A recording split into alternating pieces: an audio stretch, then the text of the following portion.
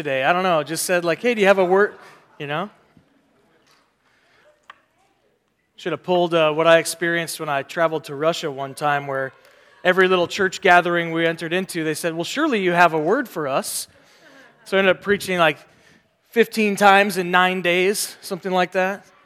All original sermons too. Oh man. Spring that on him just yet, let him get a little used to the community before we spring stuff like that on him. So excited to welcome Matt into our community. And as we continue to worship this morning, now moving to the Word of God, I'll be preaching this morning a new sermon series called Not Like Me, as you saw in the bulletin cover. And we're looking at stories where Jesus hung out with the wrong people. Jesus hung out with the wrong people. He had this reputation for hanging out with the wrong crowd.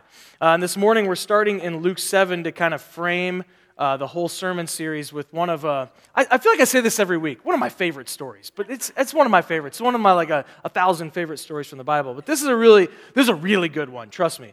Trust me on this one. No. Luke 7, starting in verse 36, and I just ask you if you want to follow along and see where I'm at. I'm not going to begin by reading it because I'm going to kind of work through the text in the sermon. But if you want to have it open to see where I'm at, see where we're at in the story, what's unfolding, that might be helpful to just give you a sense of where we're at. I said Jesus hung out with the wrong people just prior to this story. These are Jesus' words. He's talking about John the Baptist. He says, John the Baptist came neither eating bread nor drinking wine, and people said, he's got a demon. And then he said, but the Son of Man, speaking of himself, came eating and drinking, and you say, he's a glutton and a drunkard, a friend of tax collectors and sinners. And so Jesus was well aware that he was creating a bad reputation for himself amongst some people, that people were discrediting his ministry, they were doubting whether he should be hanging out with the people. Maybe he didn't even know who he was hanging out with. And so there's already these questions emerging about Jesus and the type of people he hung out with. And then we get to today's story. I want to start by just sharing a confession that I like to people watch. I really like to people watch. Anybody out there with me? Just like, yeah, okay. I knew I wasn't alone. I really like to people watch, though. I don't know. Like if this is an Olympic competition, I think I might be way up there. I like to imagine the conversations, think about who these people are together, all of these things. Airports are great places to people watch. Airports are wonderful places. Where are they going? What is the story here? It's really fun. Where are they headed? Look at families chasing kids all over. Oh, you just know they're in for a long day. And I can say that because I know people look at us and think that when we're there with our family of 6 in the airport. Disneyland, I found, is also an excellent place to people watch. You can just sit there at any of the restaurants and just watch, and there's all kinds of different people, not only from all over the country, but from all over the world. Just there's people galore. It's so fun to people watch. But my all-time favorite place to people watch, many of you maybe can guess this if you are getting to know me, is Starbucks. Starbucks is just my favorite place to people watch. I like to hunker down. And as I'm kind of working and reading, then kind of gaze around, see who's in there, see what they're up to. Maybe that's creepy. I don't care. I do it. I like to do it, okay? I've sat long enough in a Starbucks. I remember sitting in a Starbucks in Washington and seeing people do job interviews. This guy's sitting there, and there's a string of people coming in. He's using Starbucks as his office to do job interviews. And after a while, maybe I eavesdropped too. I mean, I'm just being honest. I kind of eavesdropped. I wanted to go over to the guy and be like, hey, listen, I can make this decision for you. I know. I saw the talent, and I know what you need to do here. I don't know what your business is. I don't know what you're interviewing for, but I could probably make the decision right now. When I recently moved to Simi Valley, oh man, this was a good one. I watched a blindside breakup happen right before my eyes. I saw the whole thing. I was sitting outside at the Regal Starbucks, and I saw these 2 girls come up, and they were like late high school, early college, and they were like setting the whole thing up, who should sit where, and we don't want him to know that you're here with me as my backup, just in case this goes wrong. The girl brought some backup. I don't know what the friend was going to do if it went poorly, if he's about to slap her, if she's going to come in and be like, no! I don't know what they thought was going to happen, but she brought the backup. And so they figured out, like, if I sit outside and he'll see me and come up, and you can be inside watching through the window and he'll never know you're there. And so they're setting this whole thing up, and I'm like, this is pretty cool. What's going to go down? So the guy comes up totally unsuspecting. And I wanted to be like, homeboy, don't. No, stop. Listen, you don't want to walk into this. But he walked into it and he's all smiles. He apparently, again, I'm eavesdropping. I'm kind of creepy like that. And the story unfolds and, hey, how's your summer been? Been missing you. And then it's like, oh, it's not you, it's me. Went through the whole thing and his face went from like, oh, it's so good to see you to like, oh, this is happening right now. And then awkwardly they kind of hugged and he said, I'll never forget it. Maybe when I'm not feeling so crappy, I'll text you or something. People watching. I love people watching. I love it. Because most of the time I don't get to get in on these conversations. You just kind of see people and you wonder like, what is that person about? You can read their emotions. You can get a sense of maybe what they're doing in the Starbucks that day. What are they studying? What are they reading? What are they passionate about? Why'd they choose those clothes? What's up with that hairstyle? I ask these questions. Are they boyfriend and girlfriend, brother and sister? What's going on there? I love to people watch. The reality is we see people all the time. We see people everywhere. Like I can look out and see all of you. But the question is, the deeper question is, do we really see people? I think if that's kind of confusing to you, stay with me. Helen Keller said, I love this coming from Helen Keller, the only thing worse than being blind is having sight but no vision. Having the gift of sight. Sight is such a miraculous thing. Have you thought of I really thought this week about the miracle of sight. That these eyes that we have and the way they send things to our brain and the way it comes back out for colors and all of these things, these amazing things, it's a miracle. But we can have sight but no vision. We can have sight but not really see. This is a theme in the Bible, in fact, this theme of, you see. You see things, but you don't really understand. You don't really perceive what's going on here. This is going all the way back to the prophet Isaiah, who was actually told to tell the people of God, in an effort to call them back to God, he was told to go and tell them, how would you like it if this was your message to people? Go out there and tell all the people that we want you to always be hearing but not understanding. Always be seeing but never perceiving. This was the message God gave to the people through the prophet Isaiah. And Jesus actually picks this up. He says that's why he teaches people in parables. He teaches in stories so that people will hear, will see, will try to understand, but only those who can see what's going on at a really real level, a deeper level, only those people will truly understand what God is up to, will truly get the call of God to take the next step in their faith. And so Jesus uses this same language. He says, I teach in parables, and he quotes Isaiah, so that people will always be hearing but not quite understanding unless they go to the next level. Always be seeing but not quite perceiving unless they're willing to tackle the deeper truth. And so the question that I want to tackle today is whether we really see people. Do we really see on that deeper level, that next level vision type seeing? Or do we keep it at I see people. I've seen enough. And so the first question I want to ask as we begin this sermon series, Not Like Me, is that when we see people, because we see people every day, what do we see? Maybe think about what words, adjectives, descriptors do you find yourself using on a fairly regular basis about the people you take in with your eyes.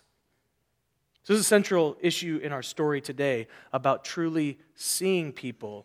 People created in the image of God and the likeness of God, or people as other categories of people, other categories of human beings, maybe not even as human beings. So our text, Luke 7:36 through 50. I apologize for this picture, but I thought this was the greatest piece of art that I saw that really captured this full scene. Jesus is invited to the home of a Pharisee named Simon. Luke makes it very clear a number of times that this man is a Pharisee. This is important for Luke in setting up the story to let us know that this man, Simon, is a highly regarded, highly esteemed religious leader in the community. Jesus has been invited to his house, a dinner party ensues. I did a little bit of reading to try to understand the context, and apparently in the culture of that time, these parties, it was kind of understood that you would invite somebody to this party, and then it wouldn't just be dinner, but it would be much more than that. It would be a sharing of ideas. There'd be some time afterwards where you'd have a long conversation, philosophical, theological conversations about what we believe and how the world is structured. You'd have these kind of things, and especially people like Simon the Pharisee would host these large dinner parties. And so they're at dinner, and apparently at this point in the story where we enter in, where we pick it up today, they're reclined at the table, and I've tried to understand what this means, and the best I can understand it is it means they were probably at a low table, so either on the floor or at very low seats with their feet behind them. So their feet are not tucked under the table. As you'll see as the story unfolds, it wouldn't really work if their feet were under the table. So they're kind of reclined, like maybe leaning with their feet tucked behind them, away from the table. They're reclined. And as they're reclined at the table, maybe starting to enter into this time after dinner, where they're starting to share ideas and thinking about big ideas about who God is and how the world is ordered. And Simon the Pharisee is telling everybody, he's waxing eloquently about everything he knows and understands and how righteous he is. And at this point, this woman comes in. This woman comes in, and she doesn't belong. She doesn't belong there. She shouldn't be there. Luke describes her as someone, the first thing he says about her is that she lived a sinful life. He doesn't tell us what she's done. That's not this particular story where he says, oh yeah, she was a prostitute, or he doesn't say it, but whatever she has done, it's been open, public, it's been out there enough that everybody in town kind of knows, has kind of agreed that she is not like us. She's not like me. She is in this other category of person called sinner. She's over there. We're over here. So she enters the scene. She enters the house of a Pharisee. What is she doing there? She's ruining everything. Her presence is making everyone uncomfortable. It's like if there was a collective blood pressure in the room, it's starting to escalate, and nobody knows what to do, and everybody's on edge, and they don't like what's happening, and she's there, and they can't do anything about it. She's there.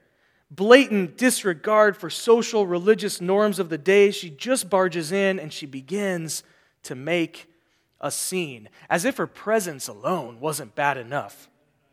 She starts crying all over Jesus' feet. Can you picture this? Like, I was just trying to imagine like this. I don't think this could even happen today.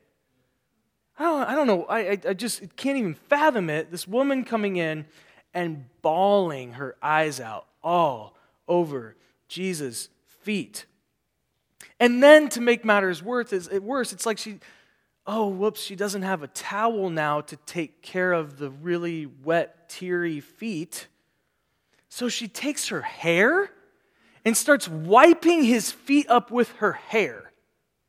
Oh my gosh, she has gone too far. What is going on here? And then, it doesn't end there.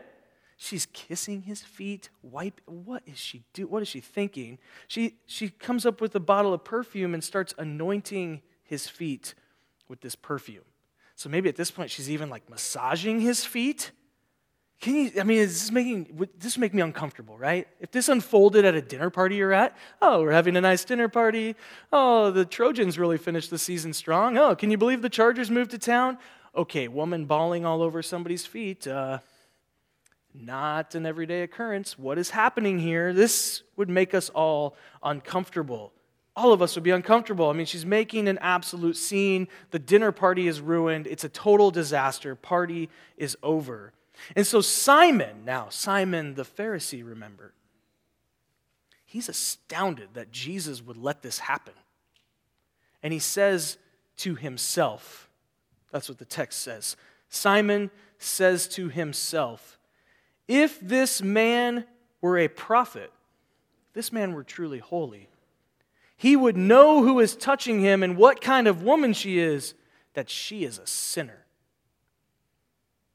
I kind of imagine here when it says he says to himself that this is kind of one of those under his breath but loud enough so that everybody knows where Simon stands.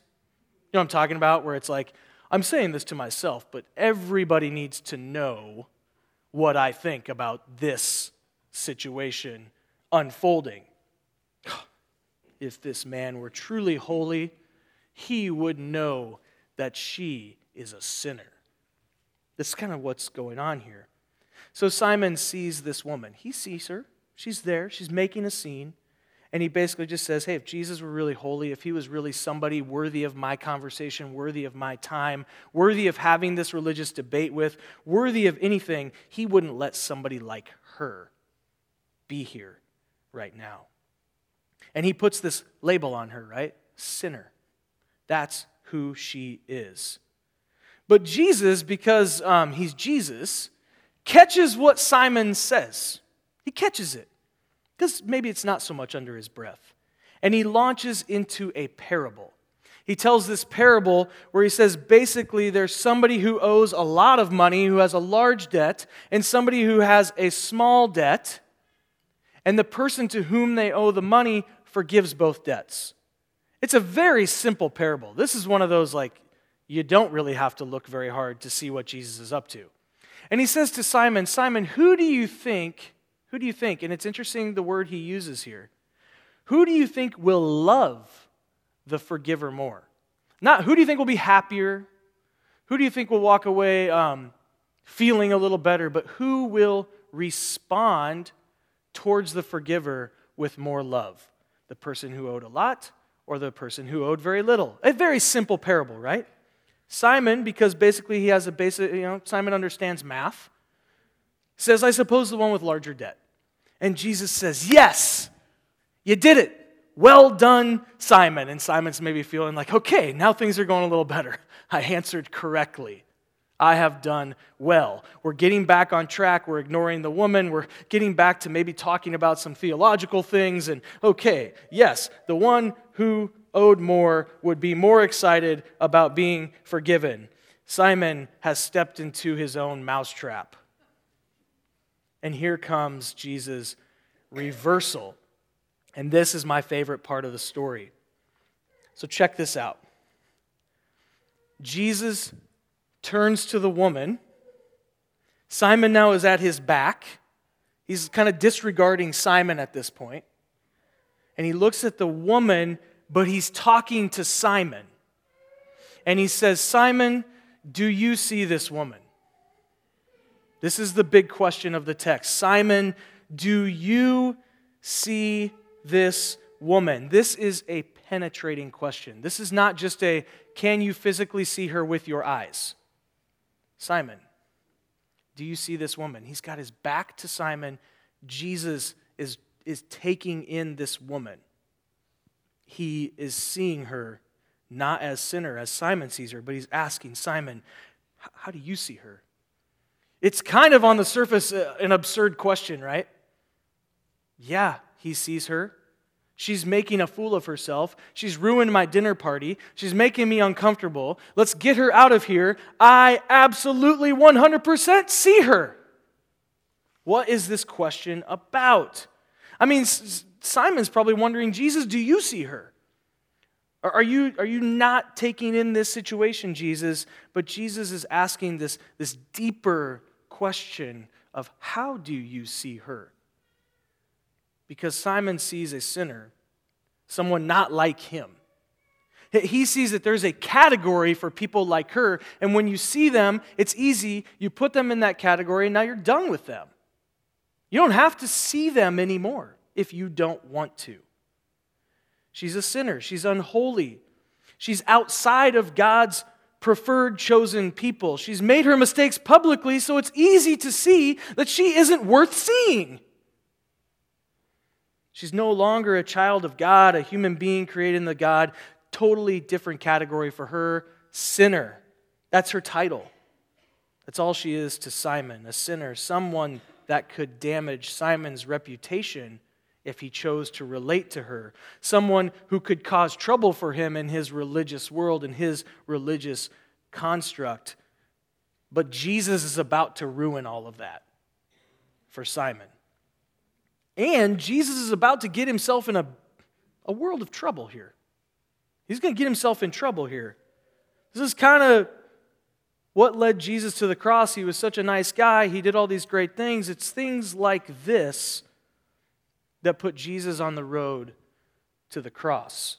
He gets himself in trouble. He says, Simon, I came in and you didn't even give me water for my feet. But she wet my feet with her tears and wiped them with her hair. There was some formalities here that Simon had overlooked in bringing Jesus into his home. And Jesus isn't necessarily criticizing Simon and say, you're just not a good host. It's deeper than that. It's Simon, you didn't do the basic things. You didn't greet me with a kiss, but this woman from the time I entered has not stopped kissing my feet. You didn't put oil on my head. She poured perfume on my feet. And now he gets himself in really big trouble. Therefore, I tell you, Jesus says to Simon, her many sins have been forgiven, as her great love has shown. But whoever has been forgiven little loves little. Now, Jesus has gone and done it. He is saying to... It's hard for us maybe to really wrap our minds around what's going here. Maybe it's just for me. That Jesus has looked at this woman who's just everybody's decided she's a just terrible sinner, terrible person. And he looks at her in this moment and says, your sins are forgiven. We don't know what she did to earn that. We don't know if she did anything to earn that. But this is a scandalous moment. Jesus has the audacity to believe this woman could be forgiven.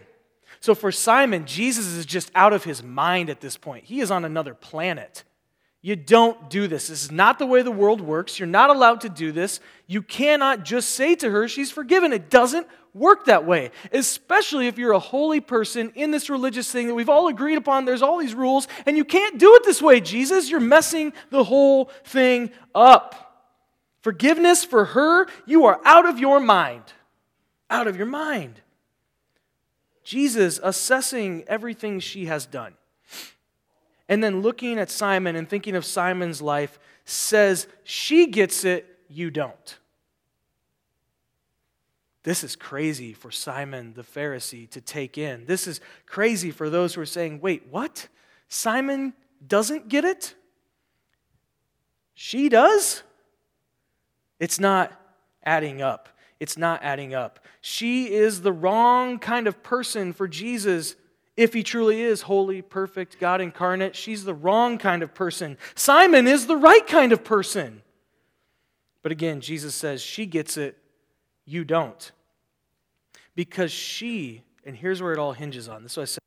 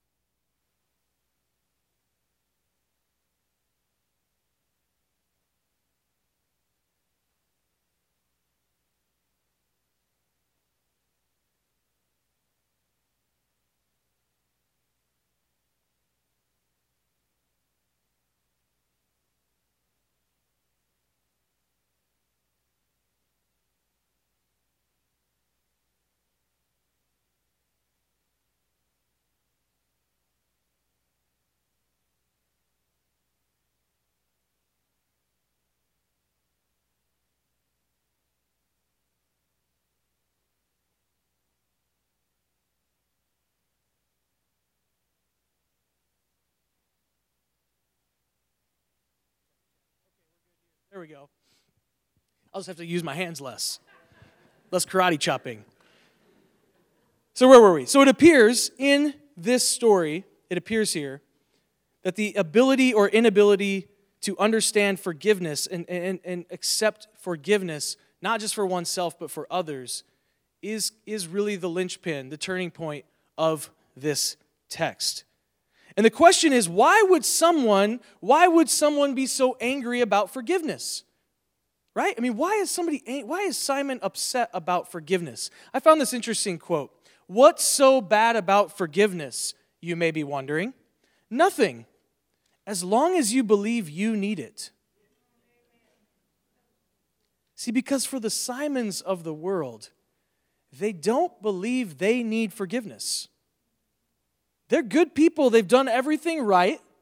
They followed all the rules. They've achieved right standing with God on their own, all by themselves. Thank you very much. I know the rules. I followed them. I've stayed within the lines. I never color outside the lines. I never try to push the boundaries.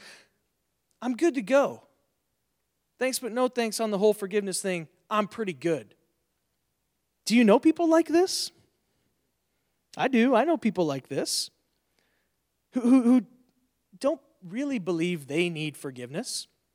Don't really believe they've done anything that wrong. I know religious people like this. I know non-religious people like this. Hey, that God thing, I don't need any of that. I'm good to go. I'm a really good person. David Lose continues, and this is where I got this quote, and I love, he talks about forgiveness, so I think it's important, his words here. He says, forgiveness, what's such a big deal about this forgiveness thing? Here's what he says. Forgiveness cancels relational debt. Have you thought about it that way? Opens up the future, which is why it's so valuable. But more, and here's what I love this phrase. Forgiveness gives you back yourself. Forgiveness gives you back yourself. You see, after a while, being indebted, owing others, knowing yourself first and foremost as a sinner, as this woman probably knew herself to be. Everybody else calls me sinner. I guess that's who I am. I guess that's all I'll ever amount to. That's all I'll ever be. He says, you are no more, no less than what you've done, the mistakes you made, the debt you owe. But when you are forgiven, all these limitations disappear. You're restored, you're renewed, you're set free.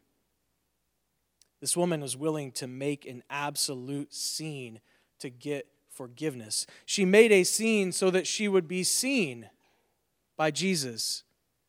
And she gets forgiveness. She gets her life back. She gets her identity, her dignity, her humanity back. That's a big deal. She gets her humanity back. Forgiveness, actually being seen as a child of God, created in the image of God, gets her humanity back. She's no longer just, sinner. We all know who she is. She's child of God, forgiven. It gets her humanity back. And Simon, rather than commending her, and this is the interesting part, rather than commending her for seeking forgiveness, I mean, you might think that a religious authority might say, this is great. She's come to her senses. She's seeking God again. She's back on the path. Hallelujah. Instead, he doesn't have space for this kind of a thing in his religious construct. It just doesn't work this way. It just doesn't work this way. Forgiveness doesn't work this way because, again, he doesn't understand. He doesn't believe he needs forgiveness. It's easy to judge Simon, though, right? It's easy for us to stand here and judge Simon. For me to say, I know all those Simons out there. But in judging Simon, I fear we become Simon.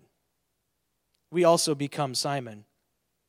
I mean, I see Simon all around us where we judge others, Christians, non-Christians. We judge them. We say these things. We can't imagine that there's some people that we just cannot imagine they could come to know Christ.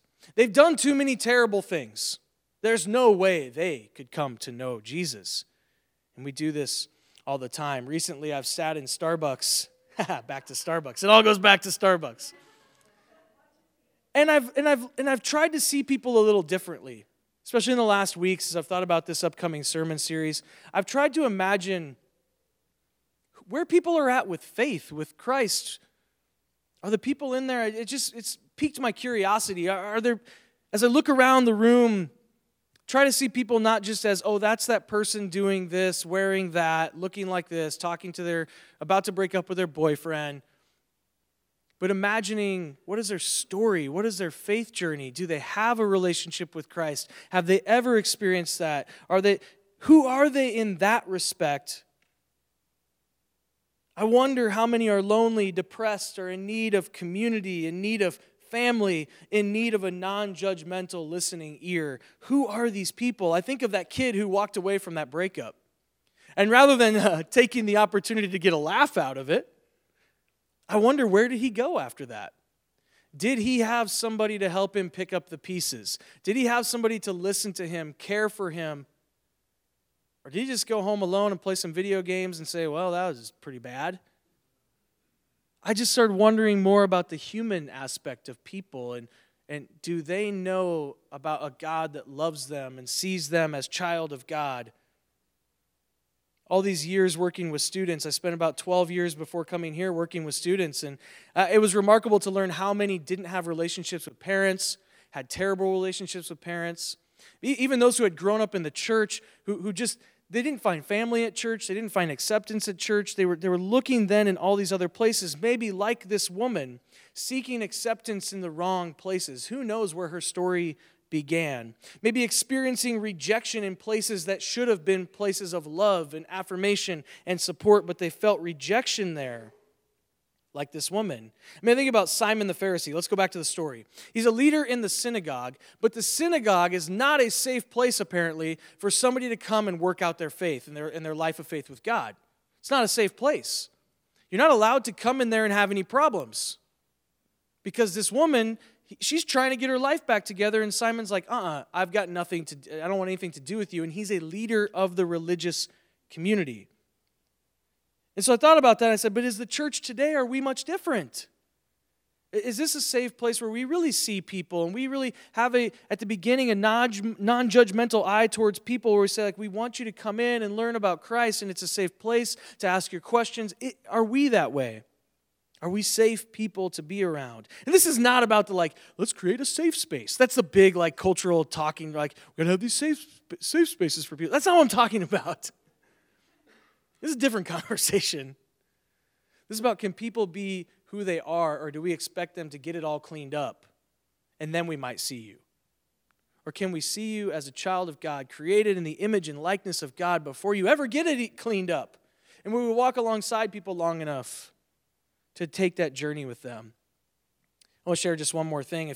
Why I think this is very important in thinking about the kind of emerging generation, if you will. A few years ago, Barna asked the millennial generation, these are children, there I go, children, people, age 18 to 29. Can you imagine? Hello, 29-year-old, you are still a children. There you go. They asked the millennial generation, people age 18 to 29, what they thought of church. Millennials who don't go to church, here's what they said. Isn't this lovely about us, by the way? They said Christians are judgmental, 87% said that. Hypocritical, 85% said that. Anti-homosexual, 91% said that. And just generally insensitive to others. Isn't that fun? That's what we're known by? For this group of people that hopefully our hearts break for them, that they would come to know Christ. And you think about any 18 to 29-year-olds you know, and the journeys they're on and the questions they're asking. I mean, this description makes us sound a lot more like Simon the Pharisee than Jesus. But, last thing, there's possibility of redemption for Simon. The really cool thing about this text is that we don't know what happens to Simon after he leaves. We don't know. In my reading and studying on this, some people think that Simon probably, he just stuck to his ways. He couldn't change. No way could he change. Others said that, oh no, Simon did change. Man, this really changed his life. We don't know. I kind of wonder if Luke left this story untold, so that you and I, readers 2,000 years later, would look at it and say, gosh, am I Simon? And if so, what do I do from here? Where will I go from here? Will I continue in my ways and say, nope, category of people called sinner, I'm over here, they're over there, we're good? Or will we start to open our eyes? Was Simon changed that day? The truth is that Jesus had a way of reversing social and religious norms and trends of his day. I mean, what was it about Jesus that all the wrong people were attracted to him? And then what is it about us that it's like the wrong people, they just kind of should know that they shouldn't be around us? Ouch. Ouch. Jesus saw people not as sinner, tax collector, foreigner, Gentile, outsider, or even as Pharisee. I mean, he didn't say, Pharisees, forget you guys, I'm done with you. He kept having these interactions with them. He didn't write them off either. He saw people as children of God in need of forgiveness, love, reconciliation with their Creator, their Heavenly Father. So as we wrap up, the question will be for us, who do we fail to see? Who have we labeled or given certain categories to that we just would refuse to interact with? My prayer for all of us, including myself, would be that God would give us vision that exceeds sight. That we might be the love and forgiveness of Jesus to people all around us. Would you pray with me? God, there's some hard truths and some hard things for us to work through. But I guess that's what it means to come to your word honestly and to come to you honestly, Lord, is that you search us. You search our very souls, the very essence of our being, and you ask us, what are you going to be about? What are you going to do in this world? How will you see people? Will you see them as you want to see them or as you see them, God? So, Lord, give us your eyes. It feels like we've been praying that for a long time, but we continue to pray that, God, that we would have your eyes to see, that we would open ourselves up to miraculous encounters with people that maybe we've previously written off. Lord, but that we would truly see them, if that's friends, family, neighbors, co-workers, fellow classmates, or even just the people that serve us our coffee or that wait on us at the restaurants, that we would see them a little differently. And Lord, when we have the opportunity to offer forgiveness, that we would see that as a chance to give people back their humanity. God, may this church, may the ministries of this place be a place where we give people back the humanity that you gave to them first. Thank you, God, for doing that for each and every one of us in this room. We pray all these things in Jesus' name. Amen.